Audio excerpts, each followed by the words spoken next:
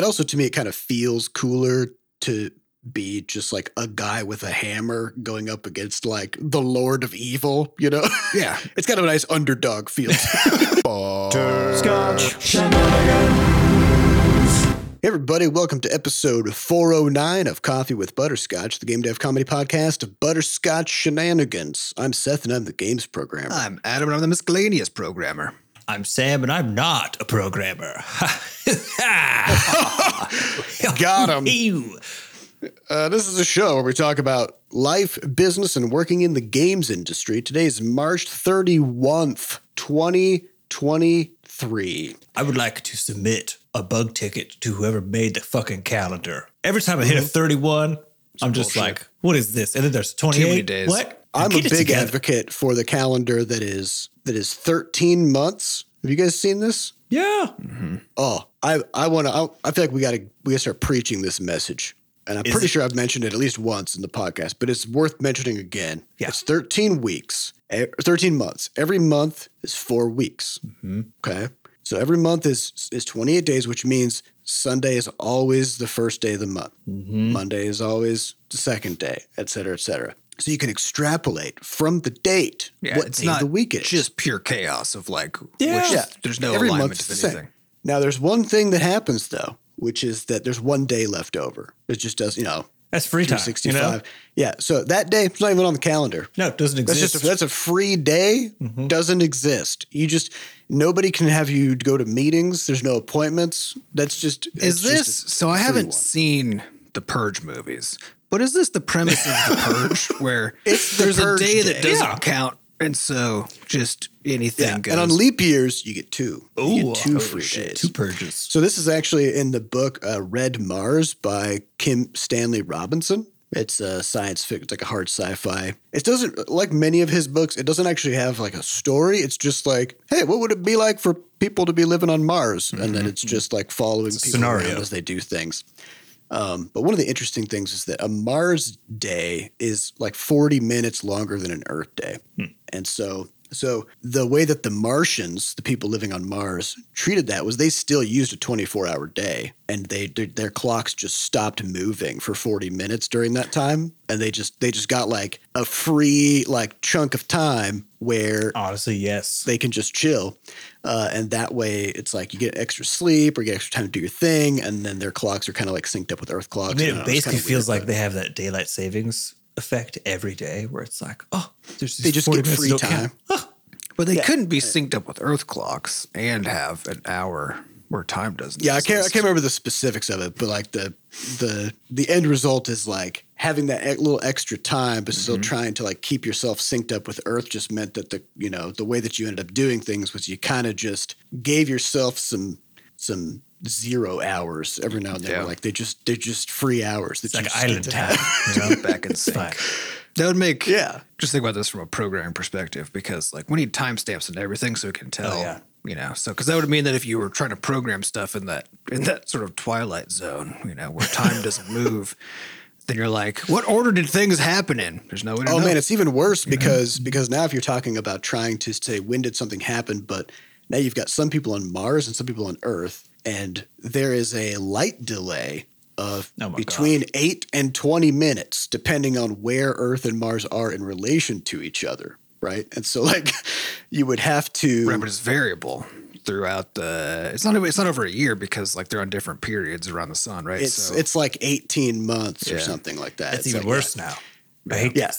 So what you'd have to do is like you have to look at the timestamp for like when it was sent, but then you have to extrapolate that based on orbital mechanics. Are you basically saying that, while we complain about time zones being annoying, it could be worse? Oh, it's going to get worse. It is just, it's one of those things where we're already at the point, as soon as we were distributed around the planet. the whole planet. Yeah. Yeah, it was already the case that we just needed basically like UTC, right? Where everybody just uses one clock and one set of times and just does things at different times. It's so weird that we're like, no, work has to start at 9 a.m. Like, no matter where you are. Like, that's the thing we decided to fix, It's fucking But weird. it's bizarre too because 9 a.m. doesn't even mean anything in relation to, like, for example, when the sun comes up. It doesn't mean because that anything happens- anywhere. that happens at different Well, times. then if you're in like Texas, right, Texas is one time zone, right? Yeah. But it's wide as shit. So if Right, you're is like, it like a 30-minute difference between sunset on each side or something crazy? probably at least. yeah, it's going to be probably huge. more. So like, the time is no, and like, so the reason we all try to, like, we try to fix the time or like know what the differences are so that people can know when things are happening and do things roughly the same time and sync up, or whatever, right? But people tend to start doing things roughly in the morning and end, sometime in the early evening or late afternoon or whatever. And like, that's just gonna be a sliding frame as you move across the planet. Well, whether it you makes try sense. to chunk it out or not, like it doesn't really.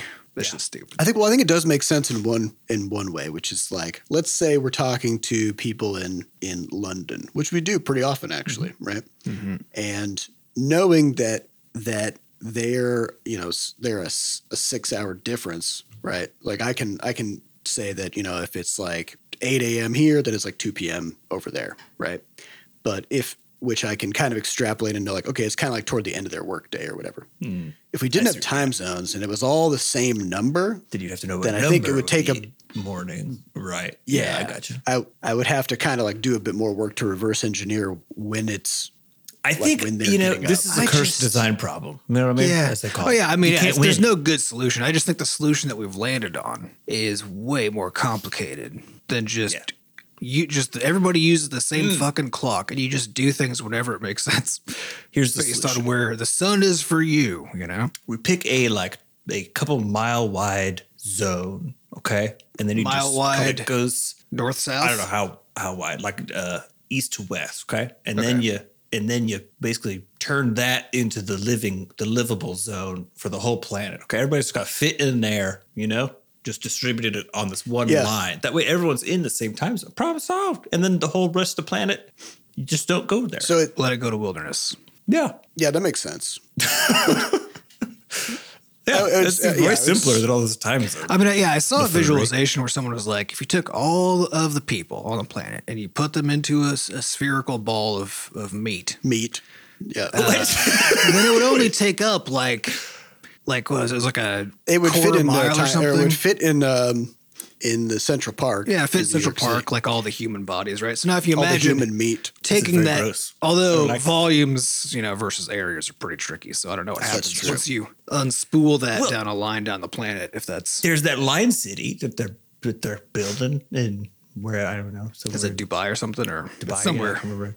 Where they got It's a lot not, of oil they're money. not really building it. It's it's just a thing. One of those. I mean, models. but that's what I'm saying. You could fit a lot of people in a line.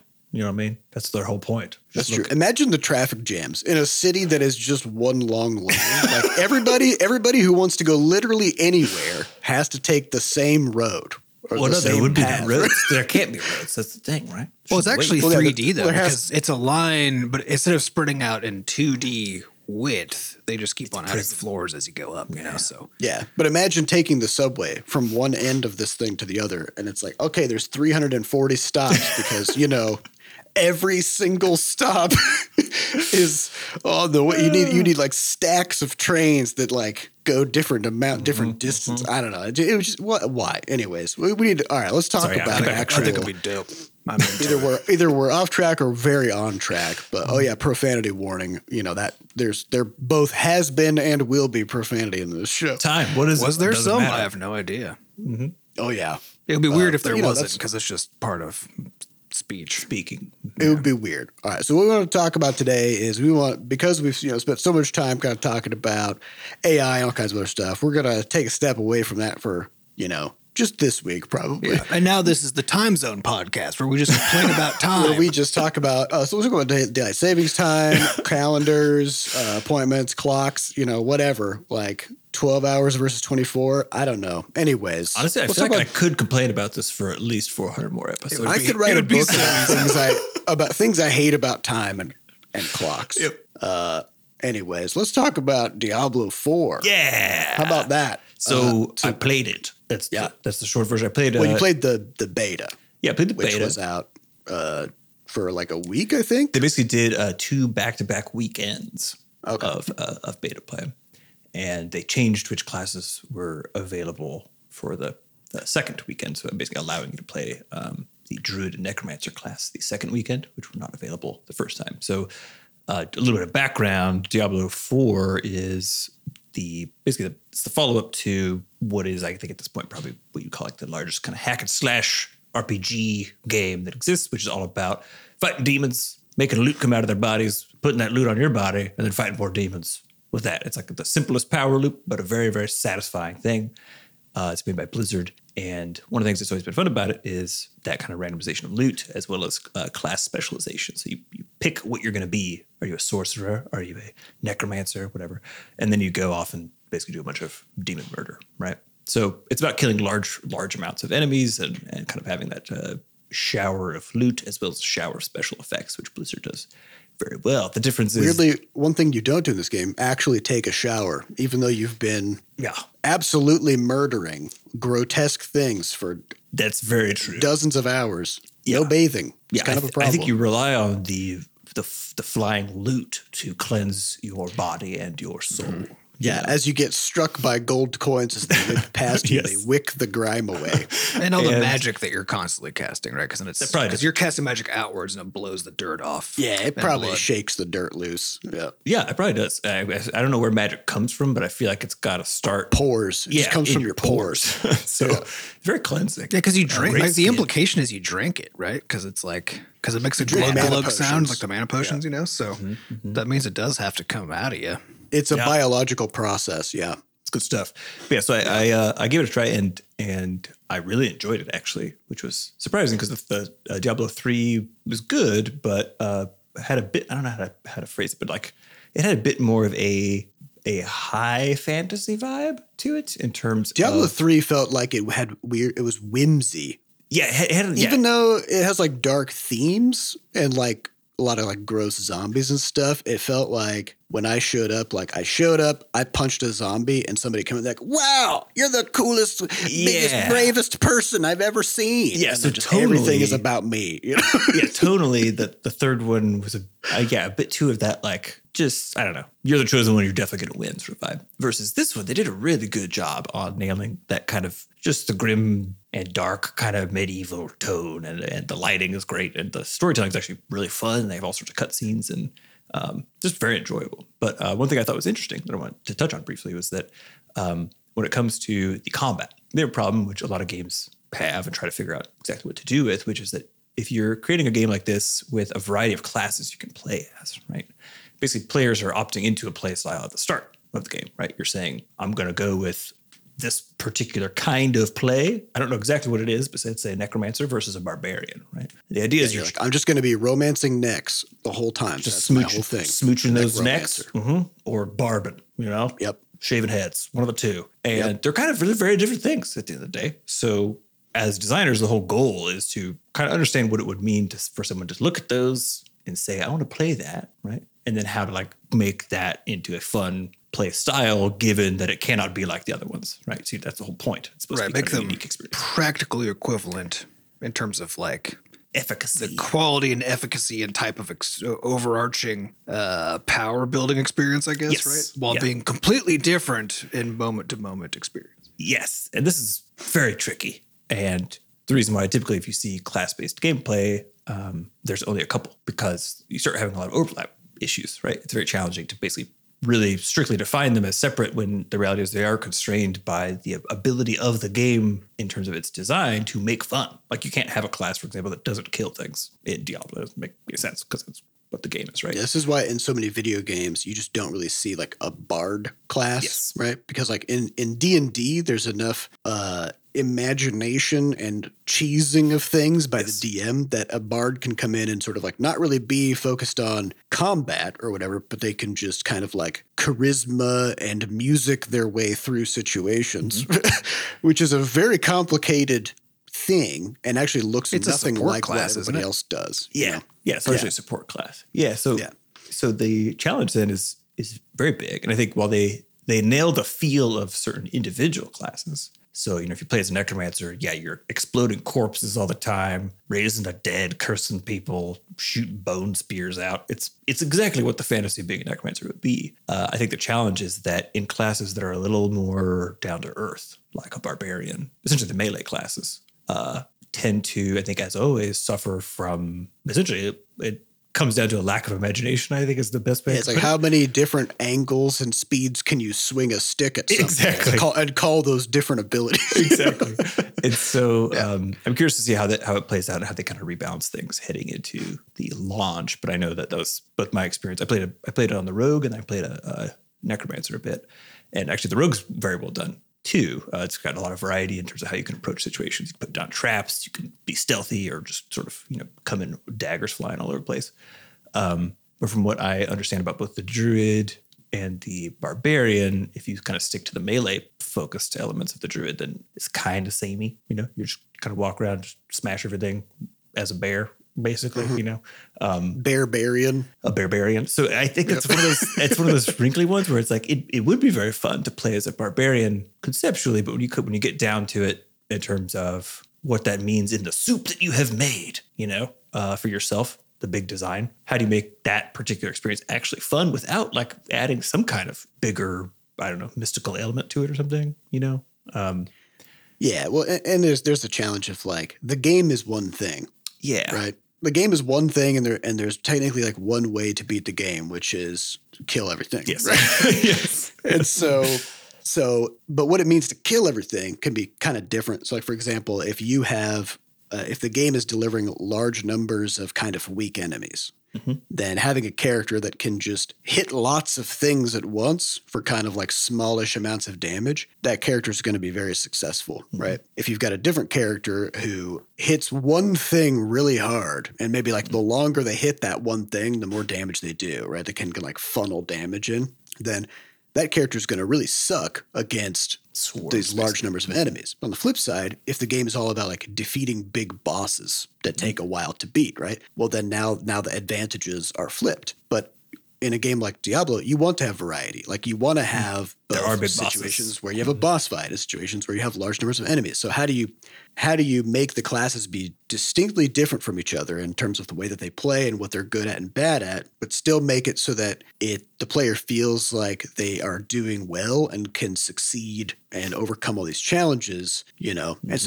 so you can't just have a class that's like really bad at one thing and really good at another thing. They all have to be flattened out a bit. Yeah, they all have to be like slightly worse at some things and slightly better at other things. And then at that point, the only difference you do is just like flavor, right? Yeah. Like you're saying, like being a bear and being a barbarian is you just run in and just kind of whack things, but it feels different because one of them has a big axe and the other one is a bear, right?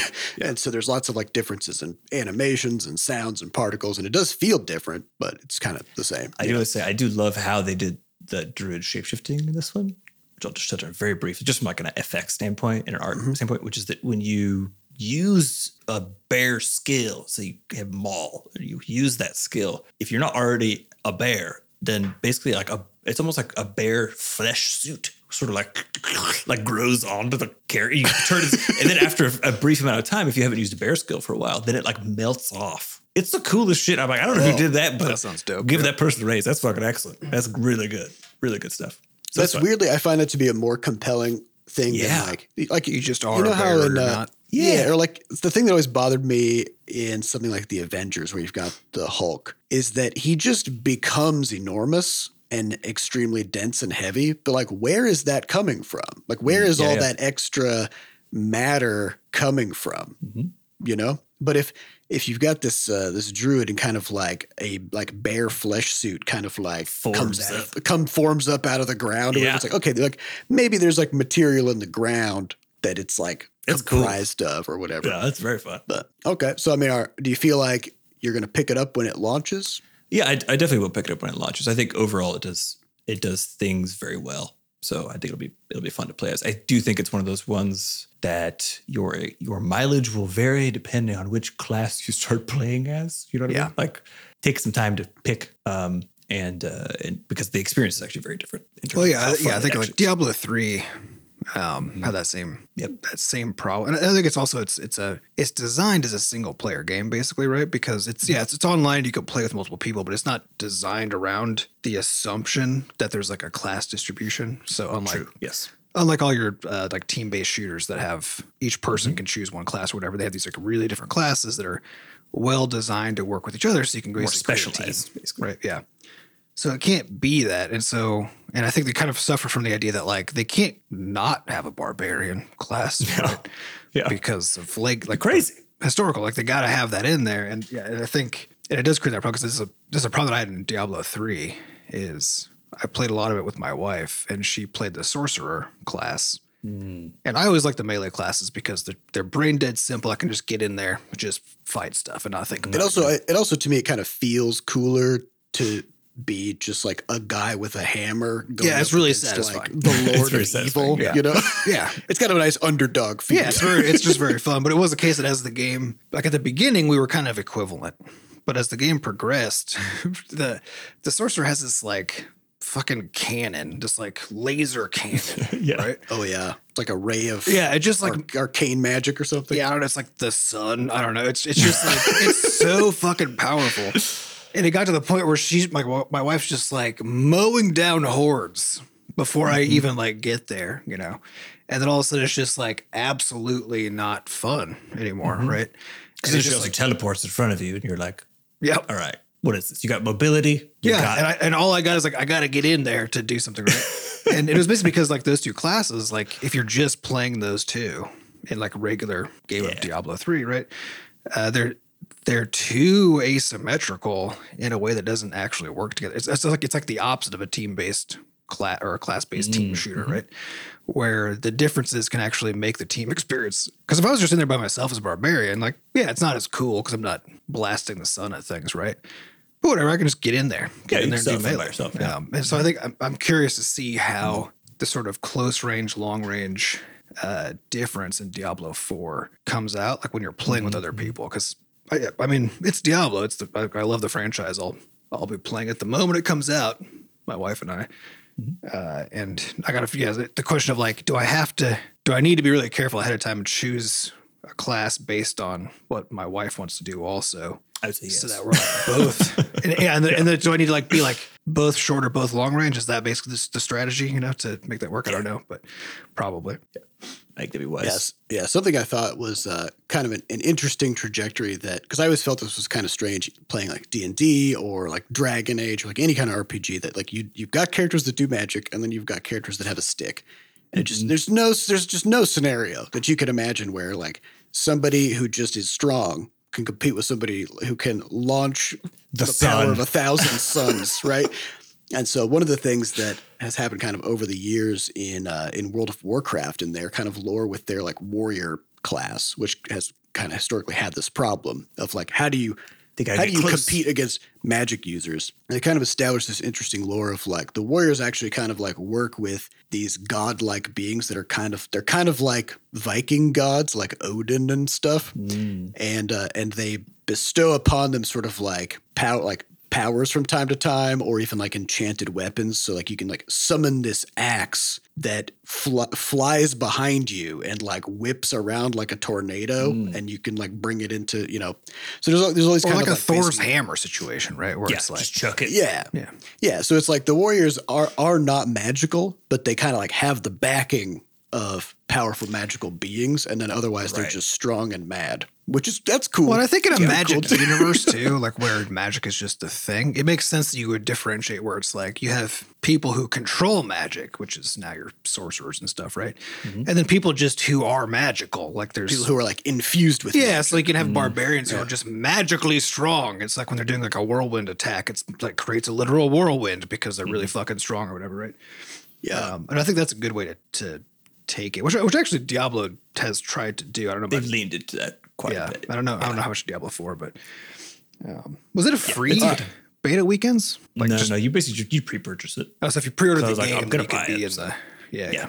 I admit I didn't play it. I've played all the Diablo games, and I'm a general fan of many of the things that Blizzard has made, but I didn't pre-purchase Diablo 4. because I've decided to just stop pre-purchasing games, kind of, period. Just after all the things that have happened. I did it only years, because you know. I could play it. You know what I mean? So it was like, I pre-purchased it, but I Also, you played can it. just play It's a it. pre-play. So When it's is more the of like a actual purchase. launch? Do you know? I believe it's in June or July. It's the June. summer sometime, yeah. Okay, so it's not too far away. All right. Well, we'll see. We'll check it out when it launches. So I think we want to get into some questions this episode because we haven't done that in a while. So these questions come from podcast.bscotch.net. And the highest upvoted question for today comes from Gibbs, who says, "Do you consume any content from other game developers about the creation of their games?" Ooh. We used to a lot. Like in the earlier days, we were kind of reading everything that we could. These days, I know I started programming. So I've now joined Seth to try to help do some game programming. So I've gone back to start actually consuming stuff about creating games, but really focused on like game maker tech, right? So more of a tech focus than like a game making focus. But that's really all I'm doing these days. I don't know about you guys. Yeah, for me. It's more about like looking at communities like over the Game Maker Kitchen Discord. Yeah. And kind of like it's not about like watching somebody stream making their game or like reading somebody's dev blog, because those things are not really for other game developers in a lot of cases. They're more like kind of like trying to build hype about the game or whatever, and they're not really specifically meant to be useful for other developers. It's more just like it's the developer kind of like just talking through some of the things that they're working on or whatever, right? And we've been at this for long enough that the kinds of problems that we have are often very hyper specific to what we're doing, and trying to, like, if we're just kind of like passively watching what another developer is doing, the likelihood of them coming across something that we are currently dealing with and also haven't solved, the signal to noise ratio has gotten more challenging. Yeah. And I think it makes a lot of sense earlier when like most of the things you're dealing with you haven't seen before. And so getting just it's like a fire hose, right? It's like getting all these different pieces of information from all these developers is quite useful because it's all knowledge that you can like throw into the bucket, right? At a certain point, like your bucket starts to fill up and it's harder to find things that fit, And you'll see this in the gaps. In any industry and skill set, it's always the same, right? Which is there's tons of beginner content out there because, and I think, Seth, to your point, like beginners all have the same collection of problems, more or less. It's a big audience, which is every problem. Which is every problem. Which is how do you do everything, right? But it's also the same kind of like knowledge set, and because at the very beginning, there's only certain kinds of things you can solve, right? It's like your solution space is really limited until you become more of an expert in the material. But as you become an expert, the whole point of like getting all that expertise and then like going out in the world and doing something with it is to do something that other people aren't doing, right? And so you very quickly find yourself in a position where your problems aren't the same as other people's problems. And as soon as that's true, there just isn't content out there for you.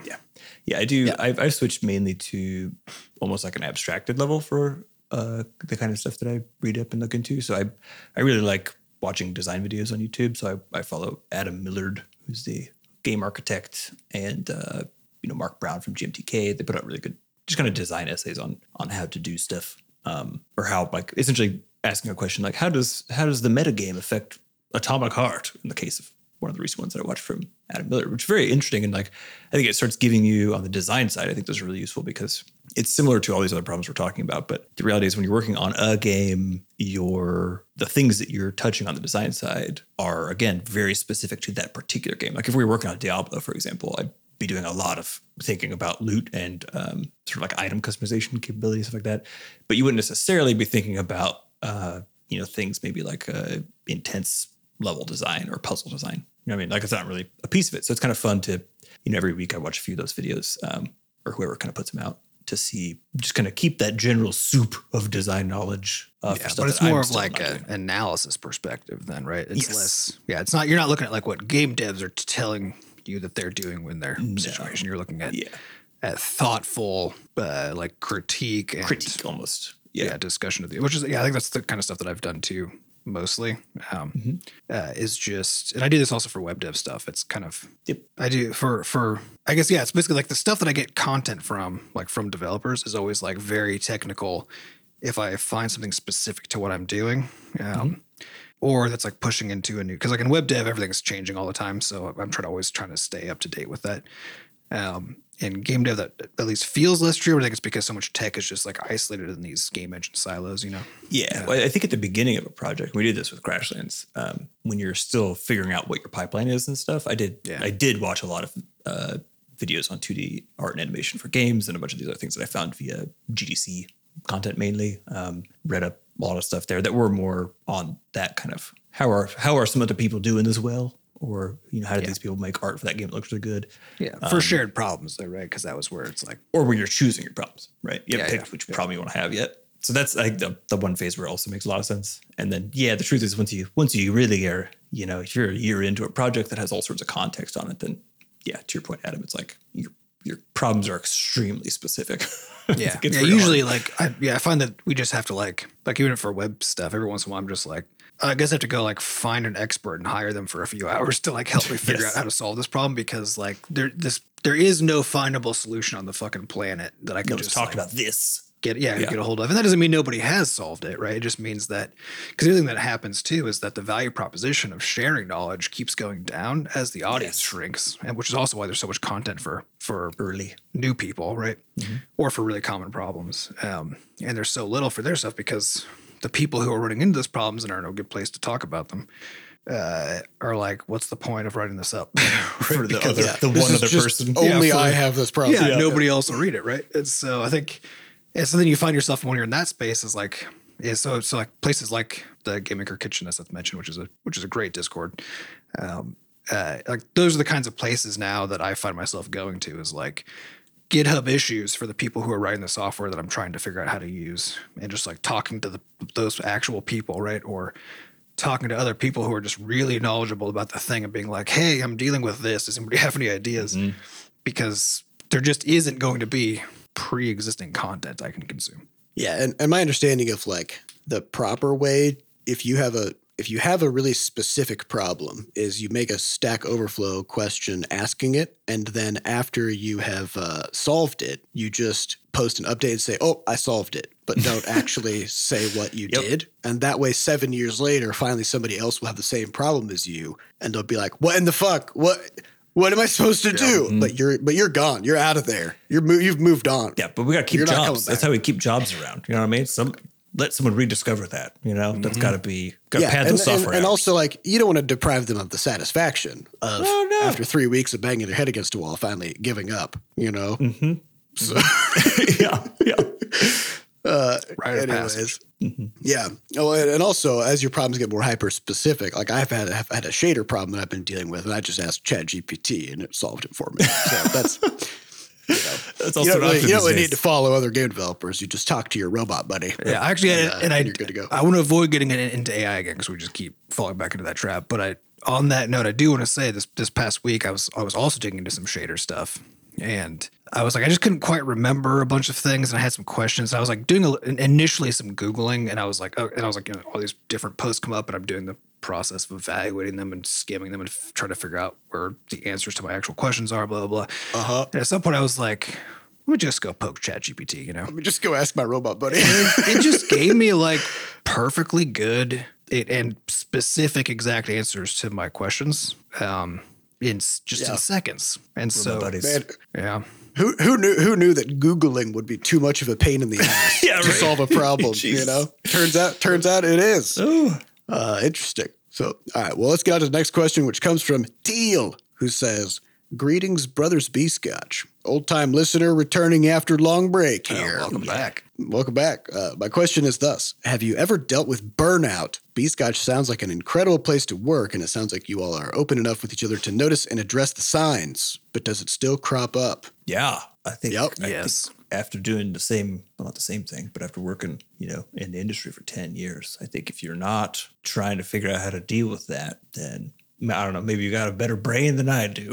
You know what I mean? But that's, I think we've all been doing it with it, especially since the pandemic. I think it kind of accelerated some stuff for us. But I know, Adam, you in particular, said kind of a year or two before that, you kind of started feeling some. Yeah, well, and there's lots of sources of burnout, right? And so the one that I really went through, I'm pretty sure was more of an autistic burnout than it was like kind of work induced, Or, a combination, but I think it was like the autistic brain primary driver, which is really common in late diagnosed people my age, is you're just so tired, from just living in a world that wasn't designed for you, but you don't know that you're even doing that. And so there's just this like decades long trajectory of just being like everything being hard. And at some point it's just, you're just burned out now, So it took me a solid, well, that was also like that, but at that same time that started to become like a real problem was then when pandemic hit and I'm exploring things about my brain more, discover I have ADHD, discover I have autism, right? All this stuff. And start then actually managing those things, and which then let me start to, slowly climb out. And then I added antidepressants on top, which helped a whole bunch to kind of finish getting out of that hole, I mean, I think that was the main thing for me. But otherwise, the main way I've avoided it is by working in our own place and getting to kind of choose how I approach the work, and then having a team, in particular Sam and Seth, be supportive of. It's like, because sometimes I just need to go do something that the studio doesn't need me to do, but I need to, because otherwise I can't work on the thing I'm supposed to be working on. Like, it's driving me, like I can't make my brain do it. And that's exactly the scenario that over time pushes you into burnout, right? It's like doing things that you don't enjoy, doing things that you don't want to do, right? Or just doing what feels like the same thing, which I think then converts into those other categories. So, so I've dealt with it, and that's kind of my technique for trying to avoid it. But I don't know if you guys have stuff to add. Yeah, it's. You go ahead, Sam. Yeah, I was gonna say, when I was some 30, how old am I? 32, 33. You are 33, I think. Really? I was born 89. Yeah. Is that what? Because I'm 37 now. You're going to be 34 this year. There we go. Okay, yeah. So when I was 28, I went through a particularly intense period of this, where the question was, this is right before, I think it was actually smack in the middle of level head, start of level head time, where I just kept having this question just sort of get very loud in my head, which was, is this all? Which might sound weird, to people listening, if you want to do indie games or want to start your own studio and stuff, and it's like, what the fuck do you mean? Well, it's the hedonic treadmill kind of, yes, baked into your brain. Yeah, you can only make so many sprites before you're like, yeah, I get it. Like, I've made 300 of these. Do I have to make 300 more? Yes, you do. Yes, you do. And then 3,000 more after that, yeah, and another 1,000. Yeah. So I worked with a life coach guy who now works for the FBI, and it was very useful, kind of a 6 to 12 months of chatting with this guy every 2 weeks or so, basically trying to address that question, which actually at the end of the day I ended up finding to be just kind of a dumb question. It's one of those things where it's like, what is it? You get what you ask, or whatever. Like, ask a better question essentially becomes the problem. Because the answer to is this all there is just like yes. Well, yeah. But that's kind of irrelevant. So what are you doing? Or even to me, questions. I was thinking a lot about the question of like people reaching their potential. It's like, have I actually reached my potential? And the answer is always yes. Always. Like, what you have done so far is what you were capable of doing, because you're always making the best decisions you can make given the time and resources and knowledge and everything else that you have, right? And you might be able to do better, going forward if you tweak some things or learn more, do things differently. But up to this point, what you've done is fine. Like, that's what you've been capable of doing. Yeah. And there's no reason to like moralize about it. Yep. Right? Yeah. So that kind of became part of it came from the game jam we did at the start of Levelhead, which I've talked about on the podcast before, but basically where I made some really shitty jungle tiles that just didn't work, and I was crying about it. And then Seth was like, just chill out and learn how to draw leaves this weekend. And I was like, what? I can be curious about things. And that's actually what solved it for me, really enough, was it's stepping back a little bit and trying to re-inhabit that student mindset about, one, you don't know everything. So what appears to be, in the case of, like, again, once you've made 1 billion sprites, how could you be excited to make the next 1 billion sprites? And it's like, well, because each one is a very specific different thing. And that's actually very exciting. Yeah, if you're focused on production, right? Like, just thinking about producing, like, that's what, from a work standpoint, burns you the fuck out. That's what burns you out, because that's basically pretending like you're a machine, right? And you got to just allow not. yourself to be a curious person. I think that was what did it for me a bit. And then Yeah, I think just to kind of like extrapolate that idea, to me, like all these things have one thing in common, which is essentially taking on the expectations of other people and building your time and your life and your obligations around that. right around meeting those. Without necessarily like stepping back and think. So like when it comes to like the autistic burnout, so much of that is the world is set up in a certain way and you're just like, well, I gotta meet, I got a deal. I gotta do it. Like I gotta do what everybody's saying that I need to do, but that's not necessarily good for you. Yeah, it's good for me especially like socially, but not as not an all the individual. time in Yeah, all scenarios, you know. And then the same thing with like I've had this with we had a time where as we were ramping up our QA team, we were getting 30 to 40 tickets a week. And I was like, I gotta resolve these tickets. I gotta resolve these tickets, right? Because of course, if I don't, then they just more then, coming. Then the next week there's 80, the next week there's 100, and like, and pretty soon, how do you do it? And it was literally like a year that I just did. Like I just did resolve 30 to 40 tickets a week. And this was like early in Crashlands 2 production. And so the game was very much in flux and lots of things were like partially implemented and all that stuff. And I was getting burned out from that. But I did that for quite a while, you know, before stepping back and going like, how is this good? Like, how do we change things so that we still get QA testing, we still get everything that we need, but that I can actually breathe, breathe and move forward with things and not feel this sort of overwhelming pressure to do these things that are kind of being put onto my plate, right? And we just made a few adjustments to our QA process, and the rate of bugs coming in dropped by like 90%. The quality went up. The quality of the 200%. reports went up dramatically, and we got exactly what we needed, right? But I think it's very easy to just like put yourself into a position where you see things that other people are expecting of you, or other people are putting things on your plate. It's non-confrontational and easy to just assume that that's fine and just do it. Yeah. Right. But if you do that enough, then there's nothing left of yourself, right? You're just doing what everybody else is saying you need to do, and then you just kind of hollow out, and that's that kind of burnout feeling. Yeah, there's an additional nuance here, which is it's not just what other people like you doing what other people want, because that also has been baked into your own brain, right? So that you're doing what you think you should be doing, right? But not even necessarily what you think other people think you should be doing, right? That's true. And it's assumed expectations or assumed priorities, kind of top to bottom. Yeah, and whether like that pressure is coming from you thinking somebody else thinks you should, or whether it's coming from you thinking you should, both of those are going to have come at some point from external patterning, context. right? Yeah, external context. And no matter who you are, everybody's just unique in their person and their circumstance. So no matter who you are, those shoulds that have not been evaluated are basically wrong for you, right?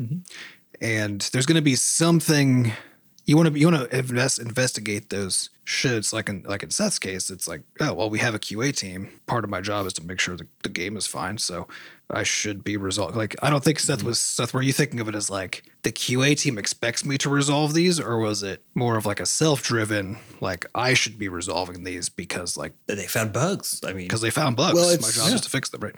Yeah. Well, I mean, it's kind of, it's a holistic thing. It's like, you know, as a studio, we decided, hey, we want to hire these people because they're good at finding bugs and they're good at testing and stuff, right? We're paying for their services. They're giving us what we asked for. It would be insane for me to just throw it away. Like they sent me a bug report that I asked them to give. Sort of a sunk cost. And so it's kind of like we all collectively said like, this is what we wanted.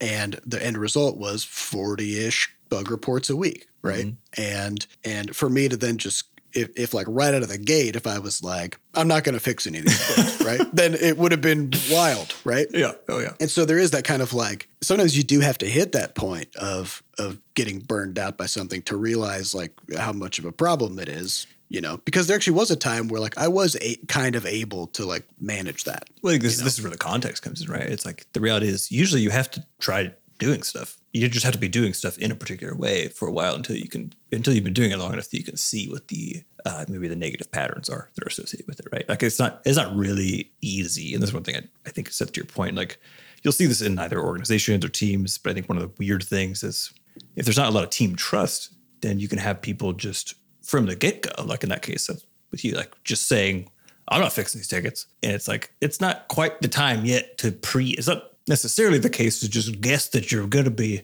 burned out by this situation without yet participating in it. In like, give it a week or two. Like, let's kind of figure out kind of how this works. We know some stuff will happen.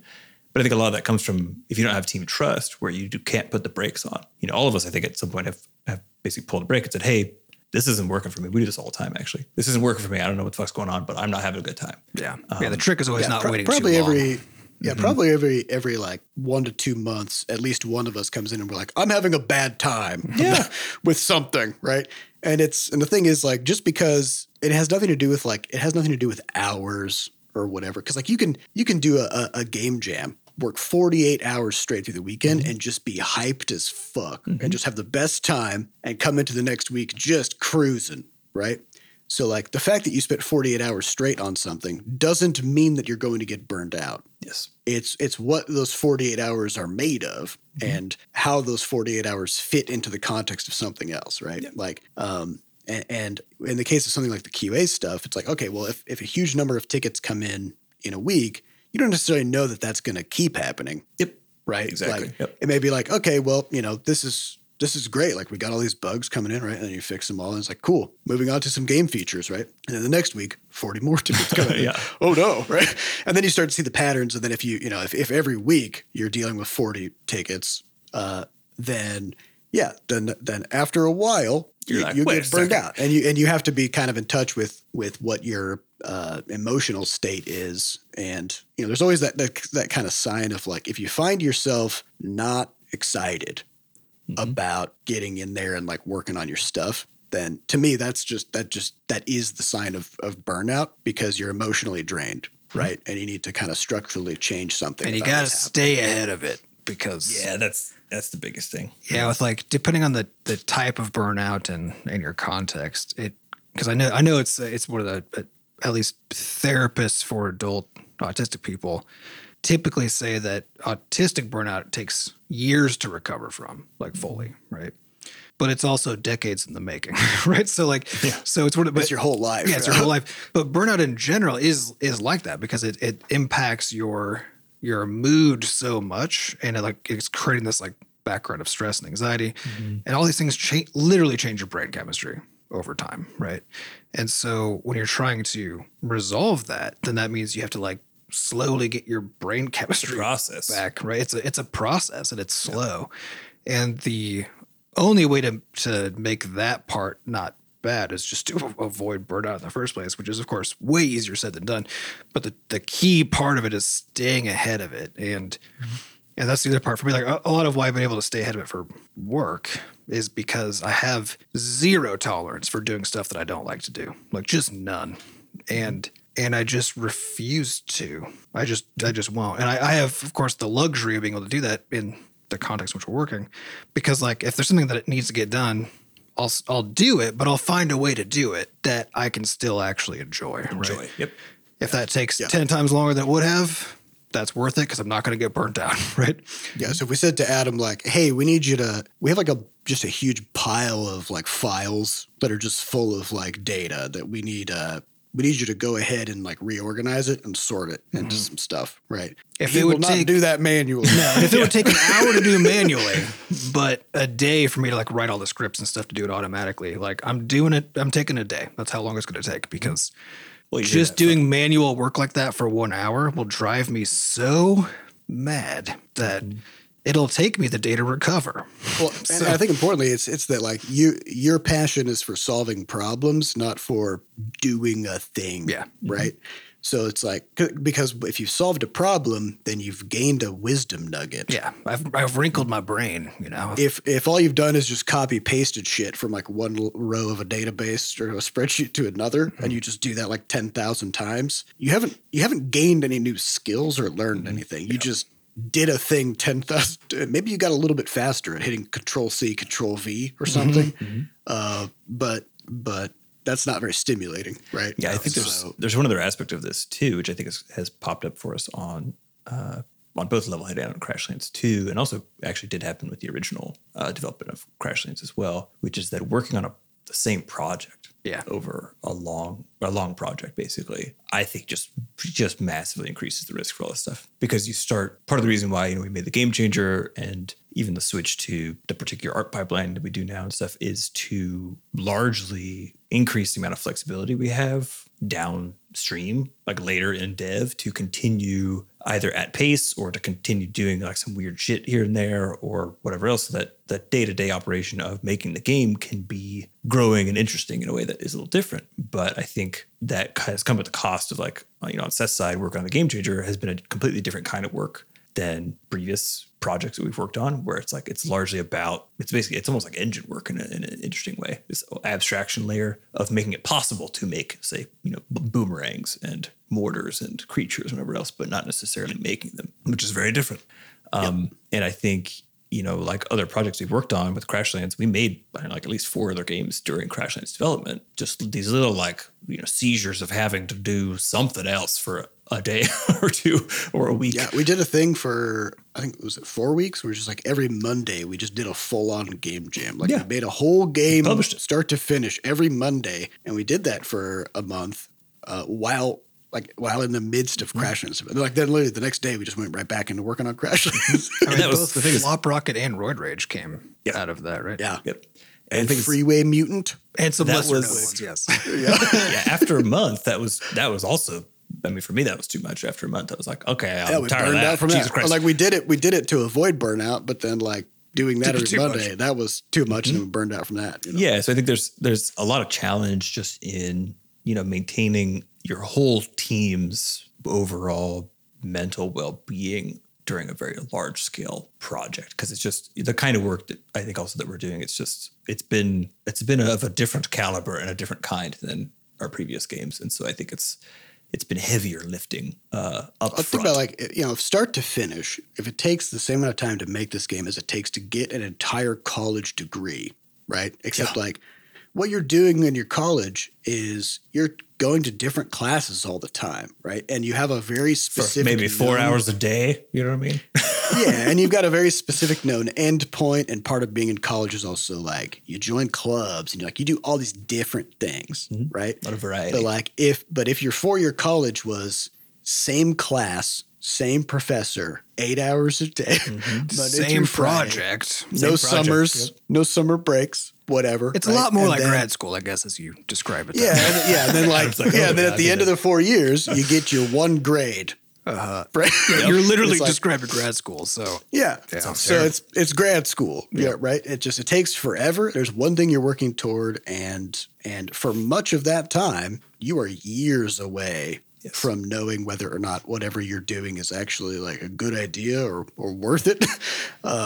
It really takes a toll. Yeah, it could fuck even you if up. you've got a very good supportive environment. Even if you love what you're doing. Yeah, which I think has been the case for all of us. Like this, I think Crashlands 2 it's been a hard project. It's been easy in some ways, but very, very hard in most ways, I think, from a just kind of raw development standpoint. And which we chose. A big part of our philosophy is, we feel like if we always do what we already know how to do, or what is easy, then most of the things that we do are boring and repetitive. It's very much like the copy paste themselves in a spreadsheet, right? It's it'll burn us out instantly. Yeah, we're not learning stuff; we're just doing stuff. And at that point, we would then invent some new challenge, like, okay, well, what would happen if we made an entire game every week for a year? What kind of maintenance challenges would because we would reframe the challenge at that point. How fast can you copy paste? You know what I mean? Yeah, and then we would burn ourselves out,